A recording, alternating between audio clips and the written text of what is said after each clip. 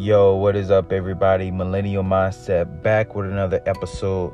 Super excited to talk about today's topic. Now, before we dive into it, I just want to say Happy New Year's. I hope you and your family have been doing great. The start of a new year. And speaking of that, that's what today's topic, not the subject. The subject will be called Recreating a New You. Recreating a New You. Now, yesterday, when I was just on social media, I saw a lot of people posting about New Year's and, new year, new me, new goals, new standards. So I thought what would be a better way to go into a new year with the topic of recreating a new you. Since we're transitioning to a new year, recreating a new you. Now, before I even go into ways that you can recreate yourself, I want to first give you all some insights of what I feel it means truly to me to recreate a new you. You see, back when I was in high school, I remember how I would always try out for so many sports. And sometimes I would get cut. Sometimes I will make the team, but I wasn't playing to my full potential that I knew I could play. I wasn't giving the effort that I knew I could give. And that my trainers and coaches knew I could give. And the result for that was that I always limited my ability to perform. So one day, one of my trainers, he pulled me over and he told me, Kent, what is the problem? What is the problem? You train so hard, but when you get in game situations, you freeze up. You're nervous. What is the problem? That is what training is for.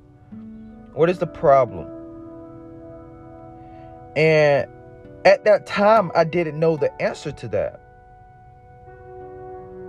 But now I know. You see, I didn't recreate my new self. You see, before I started training,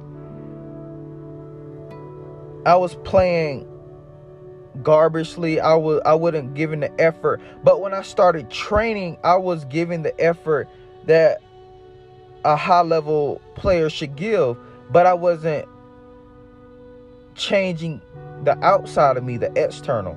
And that's what I want to talk about. You see, a lot of us, we go through life and we think that in order to get the result that we want, we can stay the same person. We can stay the same way. But Frankenstein or Will Durant, I believe, don't quote me on it, one of these great minds once stated that you cannot solve the problem with the same mind that you created it with. Which means that you have to change. You have to recreate a new you. So I'm going to give you all 3 practical things that you can start doing to recreate a new you. Number 1, it's changing your story. You see, in life is the paper. And we are the authors. But so many times we give so many outside individuals to dictate our story for us. We give them the pen to our own story. Changing your story. You have to change your story. I know many of you that's listening have had so many breakthroughs, but also have had so many defeats. Maybe you were abused growing up. Maybe you were bullied. Maybe you have been in poverty. Maybe you have been picked on because of your overweight. Like, whatever the cases may be, I want you today to change your story. Recreate a new you by changing your story. That's number one. Number two is you must regain control over your thoughts. You must regain control over your thoughts. You see, a lot of people let the outside world control their inside head. And that's why you see a lot of people go through life. They're followers and not leaders, because they're letting everybody else consume and control their thoughts. So you have to regain and control your thoughts. Now, the way that you can regain and control your thoughts is one of my favorites, which is deep silence or meditation. You see, when you go into a form of meditation, you regain control over your thoughts. Because the people that have so many doubts and criticism about you, they do not affect your world within unless you allow them to. So meditation will help you a lot with regaining control of your thoughts. And lastly, number three, going back to the topic of recreating a new you, is you must self-evaluate your journey. You see, a lot of people, when they go to recreate a new you, a new person in them,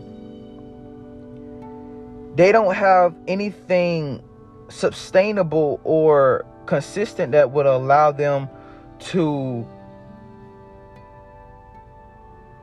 see the progress they're making. So they could be going backwards, but they wouldn't know because they haven't been taken or evaluating, more say, the journey of the progress. I'll give you a perfect example. You know, I knew a guy that he told me, Ken, I wanted to start a new diet. You know, I just wanted to eat fruit, you know, just go on a fruitarian diet. And so this guy, he became all committed into this fruitarian diet. Well, he forgot to self-evaluate his journey, because 3 months down the line, I met the same guy, and, you know, he smelled bad. His hair was falling out. He just looked like he was looking like the opposite of what he was trying to get to. But if he would have reevaluated the journey or self-evaluated the journey, he would have ended that experiment quicker, because it wasn't getting him to his goal. So a practical thing that you can do to self-evaluate your journey doing this recreating a new you process is by journaling. Simply by journaling. Journal the things that are happening, the successes you're getting, the defeats you're getting. Journey them. And